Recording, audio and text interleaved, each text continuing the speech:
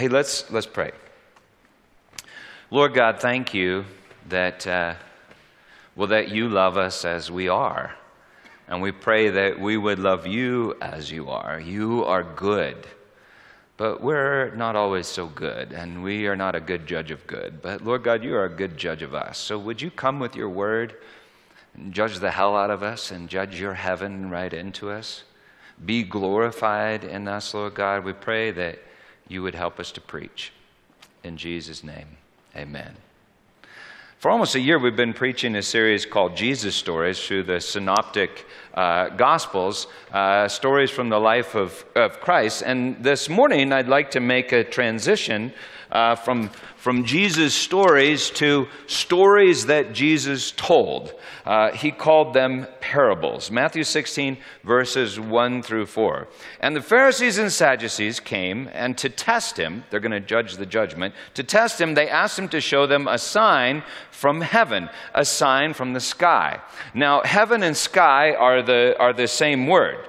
So they're asking for a sign out of the sky. Jesus answered them, when it's evening, you say it will be fair weather, for the sky is red. And in the morning, it will be stormy today, for the sky is red and threatening.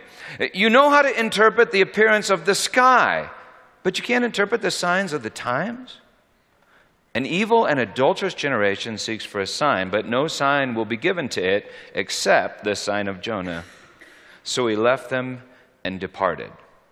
The Sadducees and Pharisees, that is, the religious experts on signs, asked Jesus for a sign, which is profoundly ironic on a whole bunch of levels. For one, Jesus has just fed 5,000 people with 5 loaves and 2 fish. And the disciples just collected 12 baskets of leftovers. 12, is the number of Israel, and 5 is the number of the Torah. Then Jesus leaves Israel, and he goes to Gentile territory, where he feeds 4,000 people with 7 loaves and a few fish. And this time the disciples, they pick up 7 large baskets of leftovers. 4 is the number of the 4 winds, and 7 is the number of all creation. Jesus is the bread of life for all nations, the whole world. And his ministry is drenched in signs. But now, back in Israel, the religious leaders can't read them. Or maybe they don't want to read them. So they ask for a sign from, more accurately, literally, out of the sky. That's like saying, Jesus, hand us the moon. Hand us the moon. Jesus responds, look at the sunrise. Look at the red sunrise, the red sunset. The whole sky is a sign. And you can't read it. The whole sky is a sign, and you want a piece of the sign? Why? Why? Sometimes if you seize control of a sign like this one, you grab it, you seize control of this sign, well, you can make the sign point in just the opposite direction that it was meant to. Or you can take a sign like this, seize control of it, cut it up, tape it back together, and make it mean something like this. I mean, gosh, you could grab like a love letter, cut it up, rearrange the letters, and turn it into a ransom note, for instance. Show us a sign out of the sky, they say. This is what the ancients referred to as a blood moon. It's a lunar eclipse. The moon turns red for the same reason that the sky turns red at sunset or sunrise. Well, in Joel 2:31, the prophet Joel wrote this: "The sun shall be turned to darkness and the moon to blood before the great and awesome day of the Lord." In the Revelation, at the opening of the 6th seal, the sun goes black and the moon becomes like blood, as if the moon bleeds. On the news, you may have heard of the recent series of 4 blood moons. It began on April 15th last year, and the 4th, and the tetrad, comes on September 28th of this year. So some religious leaders have said Jesus is coming back on that date. But because Jesus said no one knows that date, other religious leaders had said, well, something's going to happen, and it has to do with Israel, because 2 of the moons fall on the Feast of Tabernacles and Passover. So support Israel by giving to my ministry or voting for this candidate, or something bad could happen, like the tribulation, and Jesus could come back. Last week, the Huffington Post ran this headline: Michelle Bachmann, the rapture is coming and it's Obama's fault. Now, I read it and I listened, and Michelle Bachmann didn't actually say that, but she did imply something like that, and she made some valid points. But this is my question: what does it all mean? Is it good or bad to have Jesus come back? I mean, vote Democrat, make Jesus, I don't know.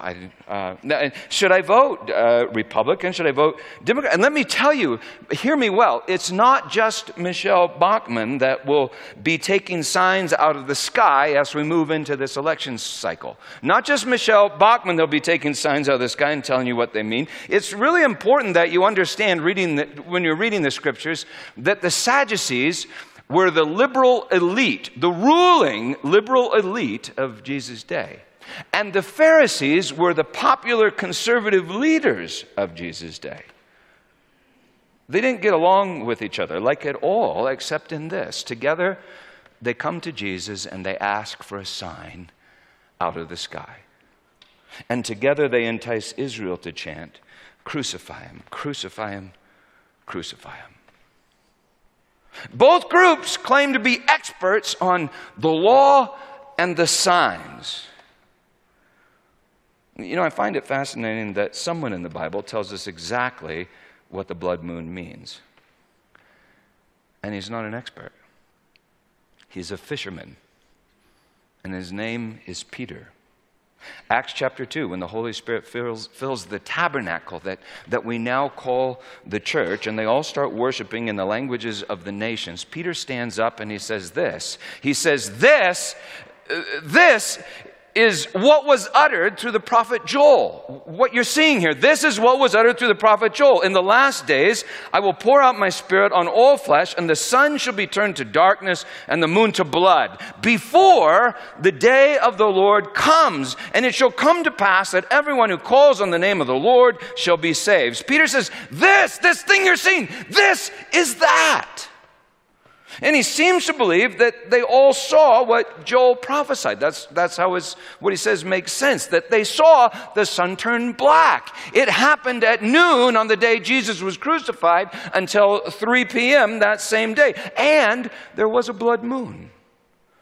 Using Kepler's laws of motion and computer calculations, astronomers now point out that there was one and only one lunar eclipse on a Passover Sabbath while Pontius Pilate was the governor of Judea. It happened on April 3rd, 33 AD. Now, there are many other reasons to believe that Jesus was crucified on that day, even including seismic data from the Jordan Rift Valley. Well, you see, that means that the witnesses to Jesus' death saw the sun turn black that day. And they saw a blood moon that night. The sun went black from noon to 3 when Jesus died, and according to the astronomers, the moon rose that night in full eclipse. The eclipse began below the horizon at 3 p.m. as Jesus cried, "It is finished," and delivered up his spirit, the life-giving spirit. Now just think about that. All the experts saw the signs, but none of them knew what they meant. At least not yet. They crucified Jesus as the moon moved into the shadow of this earth. They crucified Jesus because they didn't want the light. They didn't like what he meant. You know, he loved his enemies. He forgave his enemies. He loved the last and the least of these, and he refused to support the violent political aspirations of the nation state of Israel. Why? Because that is not how his kingdom comes, and he is the King of Israel and all things. Well, they all saw Jesus and then took his life on the tree because they didn't like what he meant. Jesus said to the Sadducees and Pharisees, you cannot interpret the signs of the times. I think it's interesting that when Matthew records Jesus' words, he uses the Greek word kairos. In Greek, there are two words for time. Chronos, from where we get words like chronology, and the other word, kairos. Chronos is like the squares in my calendar. And kairos is like the stuff written in each square. Events, appointments, people. Chronos is like empty time. Kairos is like time filled with meaning. The Sadducees and Pharisees had all sorts of calendars, but they didn't know what anything meant. Jesus says, an evil and adulterous generation seeks for a sign, but no sign will be given to it except the sign of Jonah. The sign of Jonah. The sign of Jonah is Jesus Christ crucified, descended into Sheol like Jonah, and risen from the dead on the third day. Maybe if we got that sign, we could read all the other signs. Well, Jesus says only the sign of Jonah, and he leaves them and departs across the sea with his disciples. Verse 5, when the disciples reached the other side, they had forgotten to bring any bread. Jesus said to them, watch and beware of the leaven of the Pharisees and the Sadducees. This week at our staff Bible study, Kimberly and Angie reminded us of what leaven does. It puffs up bread with gas. Now, I would never say this, but Kimberly said this. She said, Peter, it's literally yeast farts. Okay, so anyway, that's what she said. I can't believe it. But then she quoted 1 Corinthians 8, verse 1. This knowledge, writes Paul, knowledge of the law, this knowledge puffs up, but love builds up. The Sadducees and Pharisees puffed themselves up with this knowledge. They were experts in the law, and so they made themselves bigger with nothing but emptiness. And the snake said to the woman, take the fruit from the tree of the knowledge of good and evil, and you'll be like God. Puff yourself up. 1 Corinthians 8:2, Paul, the former Pharisee, continues, this knowledge puffs up, but love builds up. If anyone imagines that he knows something, he does not yet know as he ought to know. But if anyone loves God, he is known by God. In the Bible, you see, there are two ways of knowing. Number one, you can take knowledge. And number two, you can be known. Well, the Sadducees and Pharisees take knowledge to gain control. But you have to surrender control to be known by love and know love. The Sadducees and Pharisees puff themselves up with nothing. But to be known by love is to be filled with something. And God is that something. Now, just hold on to those thoughts, all right? Verse 5, when the disciples reached the other side, they had forgotten to bring any bread. And Jesus said to them, watch and beware of the leaven of the Pharisees and Sadducees. And they began discussing it among themselves, saying, but we brought no bread. But Jesus, aware of this, said, oh, you of little faith, why are you discussing this among yourselves? The fact that you don't have any bread. Don't you yet get it? Don't you perceive? Do you not remember the 5 loaves for the 5,000 and how many baskets you gathered? Or the 7 loaves for the 4,000 and how many baskets you gathered? How is it that you fail to understand that I didn't speak about bread? Beware of the leaven of the Pharisees and the Sadducees. Then they understood that he did not tell them to beware of the leaven of bread, but the teaching of the Pharisees and the Sadducees. I love that scene in the Gospels, and it reminds me of this scene in Guardians of the Galaxy. I have a plan! Cease your yammering and relieve us from this irksome confinement. Yeah, I'll have to agree with the walking thesaurus on that one. Do not ever call me a thesaurus. It's just a metaphor, dude. His people are completely literal. Metaphors are gonna go over his head. Nothing goes over my head. My reflexes are too fast. I would catch it. I'm gonna die surrounded by the biggest idiots in the galaxy. I wonder if Jesus ever said that to himself. I'm going to die surrounded by the biggest idiots in the galaxy. And yet he was with them in their boat, knowing them in their empty illusions. They just saw Jesus feed Israel and all the nations. They've just crossed the abyss in a boat with the bread of life, and they're worried about bread. Jesus says, guys, beware of the leaven of the Pharisees and the Sadducees. And they say, right, gotcha. But we don't have any bread. Bread of life. We don't have any bread. And Jesus says, guys, I'm not talking about bread. And yet, he is talking about bread and leaven. The whole thing is a metaphor. A parabole in Greek. That is, the leaven and the bread are not just leaven and bread. And neither are the fish, just fish, or the baskets, or the boat, or the sea, or the crowds, or the Sadducees, or the Pharisees, or the fact that they forgot to bring bread. You know, as we preach through all these Jesus stories, I do hope you see that Jesus seemed to believe that nothing happened to him by accident. His life was a story that God was telling, and he was using all creation to do so. He believed that nothing happened to him by accident, and nothing happens to you by accident.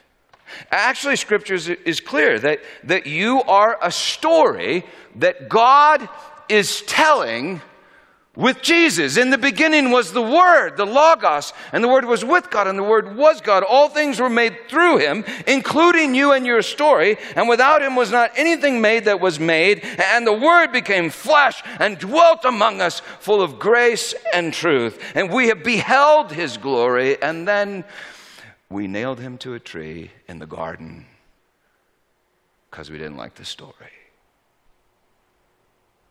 But now I'm getting ahead of myself. Just let me point out that Jesus seemed to believe that we are like living in a parable. That means that all creation is a sign, a metaphor. So why do we speak in metaphors? Well, if I say a thought went over your head, I'm using a physical picture to describe a spiritual reality. I think this may be a bad use of the term, but we often refer to the physical reality as the literal meaning, and the idea as the metaphor. We tend to think the physical is more real than the spiritual, but Jesus seems to think the spiritual is more real, more solid, more permanent, more firm than this entire world. Jesus seemed to think that this whole world was the metaphor. And what it meant was truly solid and eternal. Like gold buried in some field. Like a pearl that you might find in an oyster buried in the mud. Like the meaning hidden in each and every day. And so, if you don't pay attention, you could live your life never having lived your life. It would be like just one empty calendar day after another and after another and after another. But if you sought first his kingdom and his righteousness, you could live your life eternally, having each day like filled with meaning. Eternal life. Well, Jesus seemed to think that everything is a metaphor. So you're living in a parable, and the days of your life form a story, and God writes that story, and you are a character in your own story. God writes your story. And everybody thinks, oh, that's such a nice thought. We think that means that God gives us a list of instructions on how to write a good story. If we take that knowledge of the good and use it to write our story, we say with false humility, well, God wrote the story. And if we screw up, we say, oh, if only I had let God write my story.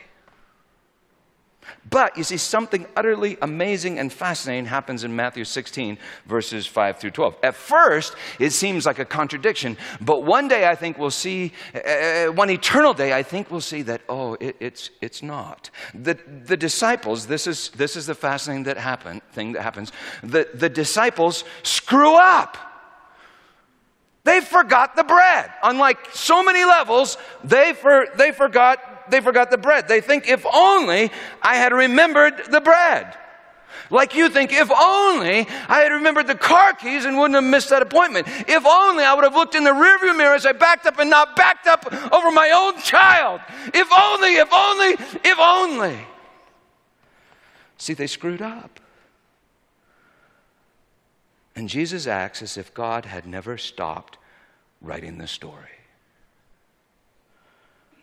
In fact, once Jesus enters the picture, he gives new meaning to all their empty time spent worrying about bread and turns that fact into the gospel of Matthew that we just read today, 2,000 years later on the other side of the world. That's amazing. He redeems their time. They thought, if only, and Jesus acts as if only is actually not. As if there is no if only. As if, in the words of Paul, God accomplishes all things according to the counsel of his will. In other words, God does all things. So anything that God doesn't do isn't actually done. 2 Corinthians 2:13, Paul writes that he missed an open door because he was worried about Timothy. Worry is sin. He screwed up, but the next sentence he writes is, thanks be to God who always leads us in triumph. God never stopped writing the story, as if where sin increased, grace just abounded all the more, and that's the story. Adam and Eve screwed up. Can you think of a bigger screw up than that? But did God stop writing the story? We sinners, we all screwed up. We crucified Christ on a tree in a garden. Did God ever stop writing the story? No, that is the story. From the foundation of the world, the gospel of Jesus the Christ. I'm just pointing out that, well, I'm probably not just pointing out, but I want you to get this, that Jesus seemed to think we're living in a parable. And so, number one, all creation is a metaphor. Number two, God writes the story. Number three, everything happens for a reason. And that may sound nice at first. We're like, oh, what a wonderful idea. That's nice. But actually, I think there may be nothing more offensive than that. For his suffering and sorrow is soon revealed to us. If everything happens for a reason, well, it's definitely not our reason. Because it's not what I would have chosen. See, every time I say, if only, what am I saying? If only I'd remembered the bread. If only I'd gotten a checkup. If only Eve hadn't taken that fruit from the tree. If only Jesus hadn't gone up to Jerusalem and got himself crucified. Whenever I say, if only, aren't I saying God's reasons are not my reasons? I don't comprehend God's reason or trust God's reason. In fact, I think I may hate God's reason, whatever that is. The biblical word for reason is logos, and Jesus is the logos in flesh, whom we nailed to that tree. Now, if your head is spinning, it should be. But for now, just ponder this one idea. You're living in a parable, a story that God is telling for a reason. Jesus told stories, and we are a story Jesus told and is telling. So maybe the way we read parables is the way that we should live our lives. If we trust that the author is good, we do these things. Number one, we pay attention. Why? Because we know that everything happens for a reason, and we trust that the author is good, and so his reason must be good. C.S. Lewis wrote this: where a God who is totally purposive and totally foreseen acts upon a nature which is totally interlocked, there can be no accidents or loose ends, nothing whatever of which we can safely use the word merely. Nothing merely happens in a parable. For the author picks every detail for a reason. And so even though it can be disheartening, even though it can be terrifying, you see, there's a reason that the prodigal squandered his inheritance in the distant country and ended up in that pigsty with the pigs. There's a reason that the dogs lick Lazarus' sores. There's a reason that the master shuts the door on sons of the kingdom. There's a reason that the king casts the one man without a wedding garment into the outer darkness and yet calls him friend. Pay attention. Be curious. The French mystic Jean Guyon writes this: you must utterly believe that the circumstances of your life, that is, every minute of your life, as well as the whole course of your life, anything, yes, everything that happens, have all come to you by his will and by his permission. You must utterly believe that everything that has happened to you is from God and is exactly what you need. Well, if the author is good, you pay attention. You live your life with your eyes open. You don't deny, repress, or hide from the truth because you know everything happens for a reason. And yet, you expect confusion because the author's reason is not your reason. That's why he's telling the story, to give you new reason, new meaning. You know, sometimes I've preached, and I know this is hard to believe, but sometimes I've preached and people have said to me, that was confusing. and God did not give us a spirit of confusion. So therefore, what you said did not come from God. And I don't do it, but I just want to grab them and go, have you ever read your Bible? Have you ever read your Bible? You know, just about every time God speaks, people seem to get pretty confused. Moses seemed fairly confused when that bush started talking to him and telling him to just do some crazy, crazy stuff. Paul seemed pretty confused by that burning light on the road to Damascus. Gosh, Jesus would show up and he would just tell a bunch of people some parable. They would be utterly confused, utterly baffled. Then he'd just walk away. They couldn't comprehend his meaning. But over time, his meaning would comprehend them. That's how stories work. You lose your life in the story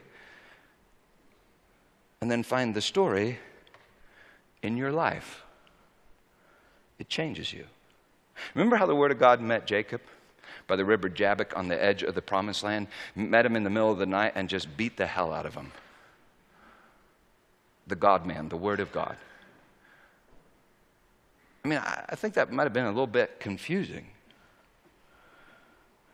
Jacob was confused, but he wrestled all night long. And in the morning, the God-man blessed him, gave him new meaning. No longer will you be called Jacob the liar. You will now be called Israel. It means wrestles with God. You will be confused. And like Jesus said, in this world, you will have tribulation. You see, he doesn't rapture us out of tribulation. He wrestles us in the midst of tribulation. You know, if God is really the creator and therefore the author of your story, will you really only wrestle with one person in this life? And that person is the Word of God. And he's not confused. But we are dreadfully confused. So, keep wrestling, is what I'm saying. Keep wrestling, keep seeking, keep searching, keep asking, what does it mean? What does he mean? Or even better, what do you mean? What do you mean? See, it's never just bread or wine. It's never just a mustard seed or a fishing net. It's never just sex. It's never just a house. It's never just a bride. You know, it was never just a tabernacle or a temple or the blood of sheep and goats. Hebrews 9:9. It was a parabole. It was about something else. And it was never just a man hanging on a tree in the garden where Christ was crucified. It was the Word of God, fully man, but not just man. And he truly died, but that's not the end of the story. Harry Blumeers wrote this: if there is one word the Christian secretly wants to use to describe the unbeliever's outlook, it is literal.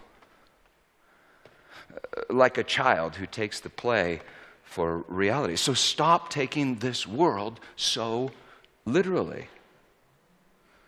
Jesus literally died, but that was not an act. Jesus literally died on the cross, but the meaning is life, and it's eternal. He is eternal, and He is the reason. Now, I dare you to think of anything more confusing, more painful, or more horrid than what Jesus endured on that cross. But is there a better meaning than that which Jesus reveals on that cross? The heart of God was revealed on that cross. The Word of God was revealed on that cross. The Logos of God was revealed on that cross. The logic of love was revealed on that cross. The reason for all things. Jesus. Jesus is the meaning of every parable. And Jesus is the meaning of your life. He is the reason. But maybe not your reason. And by that I mean the one that you choose. Like I was saying, if you think the author is good, you trust his reason, the plot. So you pay attention, you expect confusion, you keep asking, what does it mean? And number 4, you surrender your meaning to the author's meaning and receive new meaning. But if you don't trust the author and his meaning, what will happen? Well, you'll stop reading. And if you think you have to read, you'll change the meaning. You won't read the sign. You'll take control of the sign, cut it up, and give it new meaning. The Sadducees and Pharisees took Jesus, cut him up and crucified, and tried to give him their own meaning. That is, we write the story, not you. You know, every time you sin, that's what you're doing. You're crucifying the word of love. You're declaring, I write the story, not you. Not love, and not the word of love. Maybe the Sadducees and Pharisees couldn't read the signs because all the signs meant love.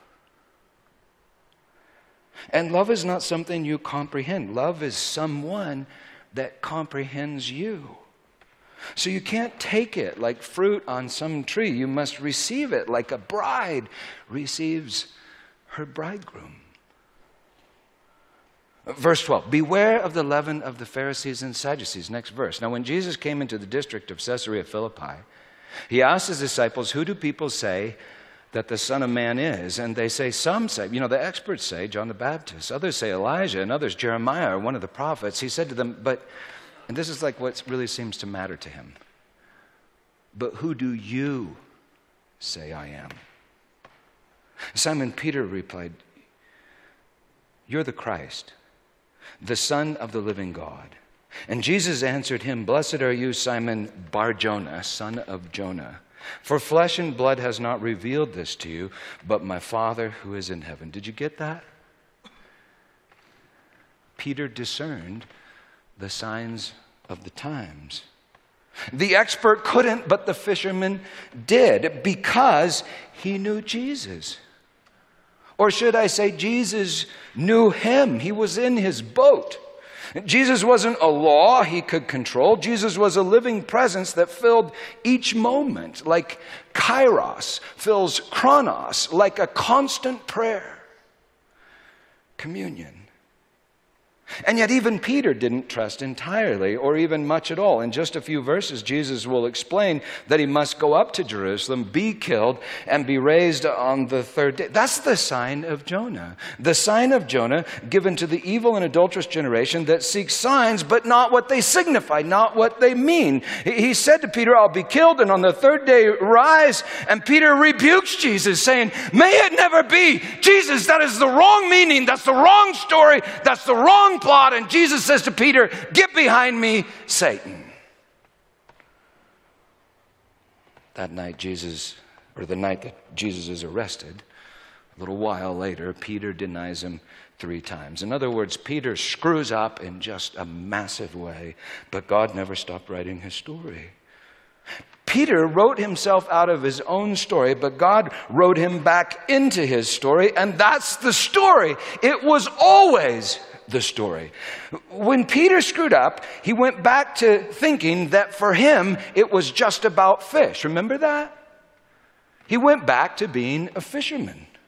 But Jesus rose from the dead, filled him with his Spirit, and made him a fisher of men. Nothing wrong with going fishing, but that's not what it's all about. That's not everything. That's not the whole story. That's not the meaning. So where sin had increased, well, grace abounded all the more. Where Peter sinned, grace filled it and abounded all the more. Where Peter had made himself a coward, Jesus revealed that God had made him the rock.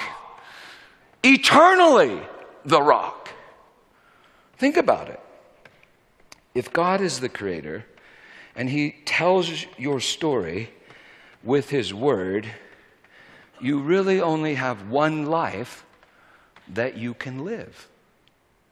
And any life other than that one life isn't really life. It's a false life. It's a puffed up life. It's an empty life, a false self, full of empty time, like empty squares on a calendar. It's a life without meaning, for the meaning is love. And God is love. You see, we've all crucified love.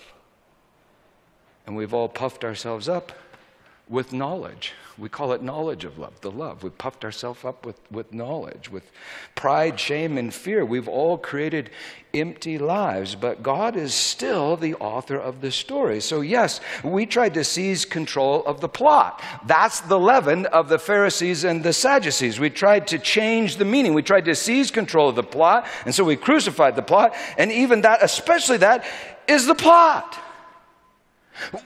We write ourselves out of God's story, and he's always already written us back into his story, and that's the story. And it's there at that tree that we learn to trust the plot. So where sin increased, grace abounded all the more. God floods our lifeless lives with life, eternal life, the life of love. He fills our empty past, present, and future with himself. The meaning of your life is Jesus. And he's revealed in the place you chose, not Jesus. Jesus means God is salvation, grace. So the meaning of your life is Jesus. And because he fills up all the empty, puffed up places in our earthen vessel, not only is the meaning of your life Jesus, the meaning of your life is you, the real you. Not that you created with fear, guilt, and shame, the empty you, but the eternal you, filled with the eternal life of Jesus the Christ, who you truly are. So with your life, God is telling you who he is and who you eternally are, who you truly are. And you are very, very, very good. And by the way, Psalm 89:37, God refers to the moon as his faithful witness in the sky. The moon faithfully reflects his light onto the earth. In Revelation 1:5, Jesus is called the faithful witness. And so that paints quite an incredible picture, doesn't it? April 3rd, 33 AD. The experts in the law, puffed up with knowledge, the evil and adulterous generation, seeking signs, crucified the meaning of all signs. They crucified the meaning, and that is the meaning. You can't stop the meaning of God. You can't stop the Word of God. He will accomplish that for which He was sent. The Word of God, and that Word is Jesus, and He is God, His salvation, and that's grace. His life poured out and will fill all things, even, I believe, even the evil and adulterous generation. Like Paul said, all Israel will be saved. God writes the story, and Jesus is His faithful witness. I'm saying Jesus is the blood-red moon. And so He took bread, and He broke it, saying, "This is my body, given to you. Take and eat, and do it in remembrance of me." Remember the bread, remember the bread, remember the bread. And don't beat yourself up for not remembering the bread, okay? Remember the bread. And in the same way, He took the cup, saying, "This cup is the covenant in my blood, poured out for the forgiveness of sins." I reported in that cup. Drink of it, all of you. Maybe every cup's different. Drink of it, all of you, and do it in remembrance of me. And so you're an earthen vessel. Maybe you're even a vessel of wrath. He calls you to this table to become a vessel of grace, a vessel holding grace, to become who you always and most truly are, His creation. In Jesus' name, believe the gospel, come to the table, and worship. Bring your empty vessels and let Him fill them with meaning.